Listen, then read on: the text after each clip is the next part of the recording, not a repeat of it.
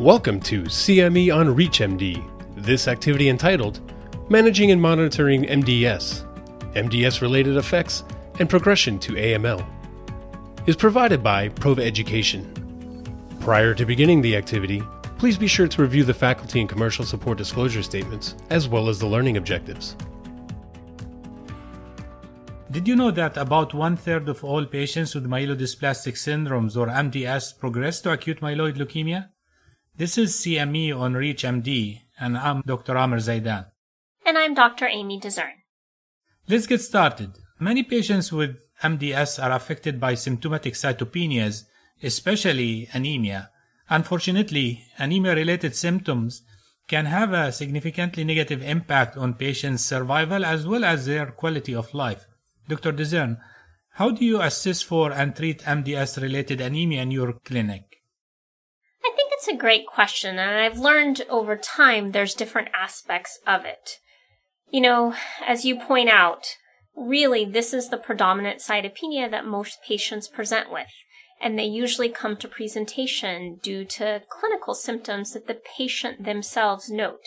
Perhaps shortness of breath, heaven forbid chest pain. Certainly fatigue is an overarching complaint in MDS in general. And sometimes this is what prompts the checking of the initial CBC that brings the disease to light. But once a patient carries a diagnosis of MDS, we certainly know that a routine part of really good care for them is monitoring of that complete blood count. There's a lot of different ways to treat the anemia, though the mainstay has long been and probably always will be red blood cell transfusions. But certainly in the era of limited supply with the Red Cross in the US and then across the world, we have to really think about additional therapies that can mitigate that transfusion independence and hopefully decrease how many red cell transfusion a patient needs. One thing I've really come to emphasize both to patients and my nurses and reinforce with myself is that it's not just about the number. It's about how the patient feels at a certain gram of hemoglobin. And I have a lot of conversations with my patients about whether or not they sincerely feel better after we augment the hemoglobin above 8 grams or in some patients above 9 grams. And we set our transfusion threshold together where we can. If a patient has low-risk disease at presentation, I often use erythropoiesis-stimulating agents to try and augment the hemoglobin. I use darbepoetin as well as erythropoietin, depending, like Epoetin alpha, and I always use higher dosing regimens to hopefully get a higher erythroid response for these patients. Some patients have added to their regimen a GCSF. This is something I do less than I used to, as I think patients, especially those with ring sideroblasts, have another set of alternative treatments that may be helpful. The other thing I do when somebody's receiving an erythropoiesis-stimulating agent regularly is monitor ferritin levels in case I'm depleting their internal iron stores.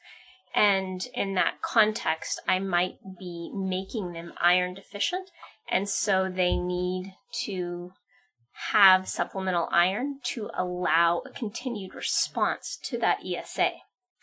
Dr. Zaidan, are there any other agents that you use in your clinic beyond these traditional methods of treating anemia for your MDS patients?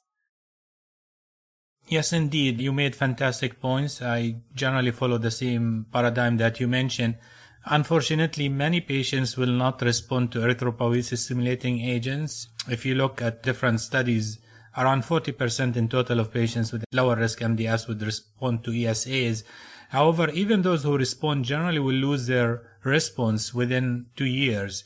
So that leaves us most of the time either with what we call primary or secondary resistance or failure of erythropoiesis-stimulating agents. So what we do at that point usually depends on the specifics of the situation. For example, for patients who have ring sideroblast, which is an abnormality that's seen on the bone marrow pathology, those patients could use a drug called luspatercept. So this is a new drug that was approved in the US in the year 2020. It's given by subcutaneous injection every 3 weeks. And this drug basically works on the erythropoiesis pathway within the bone marrow so that it reduces the inflammation and the suppression and allows more production of red blood cells, what we call maturation of those red blood cells, so that the patient will have improvement in their anemia. And indeed, in a large randomized trial called the MEDALIST trial, which was a phase 3 trial that was conducted in many countries, use of luspatercept has resulted in transfusion independence of 8 weeks or more in around 1/3 of patients who have received the drug, compared to only 13% of patients who have received the placebo. And the median duration of that response was close to 8 to 9 months. So it's one option I use in my clinic. Another option I use as well is a drug called lenalidomide. This drug works in patients who have a particular chromosomal abnormality called deletion 5q. This deletion is actually seen in patients with MDS in around 15% of the time, and in the lower risk setting you could use that even before the ESAs, as I tend to use it, but some people will use it after ESA treatment. Other options could include also hypomethylating agents, which are drugs generally used in the setting of higher risk MDS, but sometimes especially as we start to run out of options in those patients, we can use them. Usually I tend to use a lower dose than what is used in the higher risk setting. Of course, most importantly, I think enrollment on clinical trials, because we do need to find new agents. Many of those agents I just discussed, they will work for some patients and not everybody. And even when they work, they stop working after some time. So some of the ongoing trials I think that are important are looking at luspatercept in the frontline setting. So that's randomization against erythropoiesis-stimulating agents in patients with lower risk MDS and anemia. For those just tuning in, you are listening to CME on ReachMD. I'm Dr. Amer Zaidan, and here with me today is Dr. Amy DeZern. We are just about to discuss current and emerging therapies in MDS-related anemia, as well as monitoring our patients for progression to acute myeloid leukemia. You know, I really do think there's increasing options, and how we sequence these drugs for our anemia patients will be very important going forward. I'll just mention that occasionally some people also use androgens or danazol to augment the hemoglobin. This is something I pull out rarely, but in select patients could be a consideration if a clinical trial was not available. But I think all of this just speaks to the fact that MDS is a very heterogeneous clonal bone marrow disorder that has high risk for transformation into acute myeloid leukemia, or AML. Dr. Zaidan, how do you monitor your patients with higher risk MDS who have the potential to progress to AML? Yeah, and I think this is an important subject. For higher risk MDS versus lower risk MDS, certainly some patients will progress to acute myeloid leukemia. The risk tend to be higher, of course, in patients who have higher risk disease. However, overall, around 35% of patients, 1/3 of patients with MDS will progress to acute myeloid leukemia. Why is that important to know? Because most patients with MDS, unfortunately, end up dying from MDS and not with MDS. So even if MDS does not progress to acute leukemia, we should treat it aggressively, because most patients, unfortunately, have complications from the cytopenias, such as infections, bleeding, complications of anemia. In terms of the monitoring for progression to acute myeloid leukemia, there isn't a standard setup where you would do that like what you do, for example, in solid tumors. Here, generally, we would monitor the patient based on the blood counts. So if the patient had responded to an agent and then they started to drop their blood counts, if they had worsening anemia, worsening thrombocytopenia, or worsening neutropenia, or if they start developing some peripheral blood blast, I get concerned that the disease is accelerating. Other things I watch for clearly are changes in the symptoms of the patient, where the patient might be more fatigued or started to have constitutional symptoms such as night sweats or weight loss, or other symptoms of worsening cytopenia such as bleeding. But commonly we pick up progression to acute myeloid leukemia on doing bone marrow biopsy in a patient who is responding to treatment and doing well. I generally will not do bone marrows on a routine basis just to monitor, for example, as they do in solid tumors where they do CAT scans regularly. I would do the bone marrow usually when there's a change in the clinical status of the patient, or if there is a worsening of their blood counts. I do this very similarly.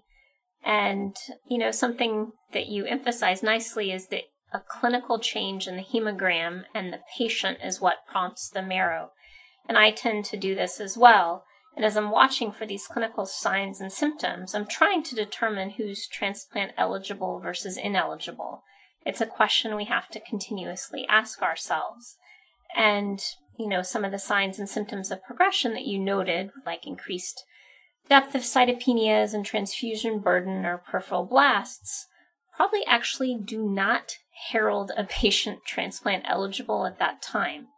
We really want to ask ourselves that question early on and make sure that the MDS patient with disease that has high-risk features sees a bone marrow transplant physician early on in their course to have a discussion.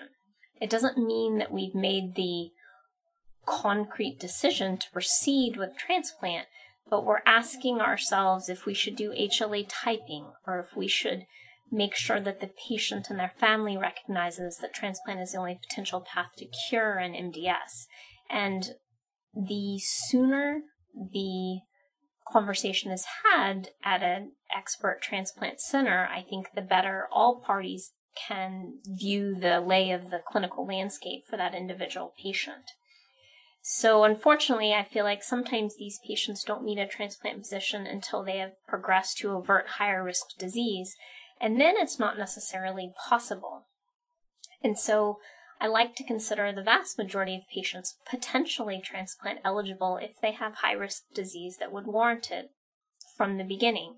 And then we talk about patient-related factors, donor-related factors, conditioning-related factors, and then certainly disease-related factors. This includes some of the next-generation sequencing mutations, which might suggest that transplant could be a very favorable outcome, or an increased number of mutations might suggest we really must have very, very robust disease control to make the potential toxicities of transplant warranted in that setting. And I think there's a lot of things that go into this determination, but asking the question is a really important part of it. So this is certainly has been a fascinating conversation. But before we wrap up, Dr. Dizern, can you share your take-home message with our audience? There's so many good take-home points that you've made today, but I think the overarching theme in MDS in general is it's a very heterogeneous disease. We must treat the patient and their symptoms that's in front of us, and we must constantly reassess to ensure that we address what issue is most pressing clinically for the individual MDS patient, be that anemia, be that unfortunate progression of their disease, or the need for a potentially curative transplant. And I would add to that is referral for clinical trials is very, very important. We have a large number of very exciting drugs, both for high risk and lower risk MDS. And I think the field is looking similar to how acute myeloid leukemia field looked a few years ago when we had 9 drugs get approved within a span of few years. So I think the field is very exciting right now for patients with MDS. And despite having some reasonably active drugs right now, we clearly need to do more. So referring patients for clinical trials is very, very important. Unfortunately, that's all the time we have today. So I want to thank our audience for listening in. And thank you, Dr. Amy Dizern, for joining me and for sharing all your valuable insights. It was great speaking with you today. I had a great time too, Dr. Zeidin. Thanks for the opportunity.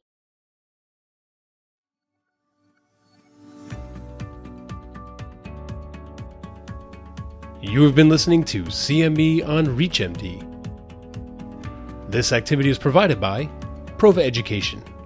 To receive your free CME credit or to download this activity, go to reachmd.com/prova. Thank you for listening.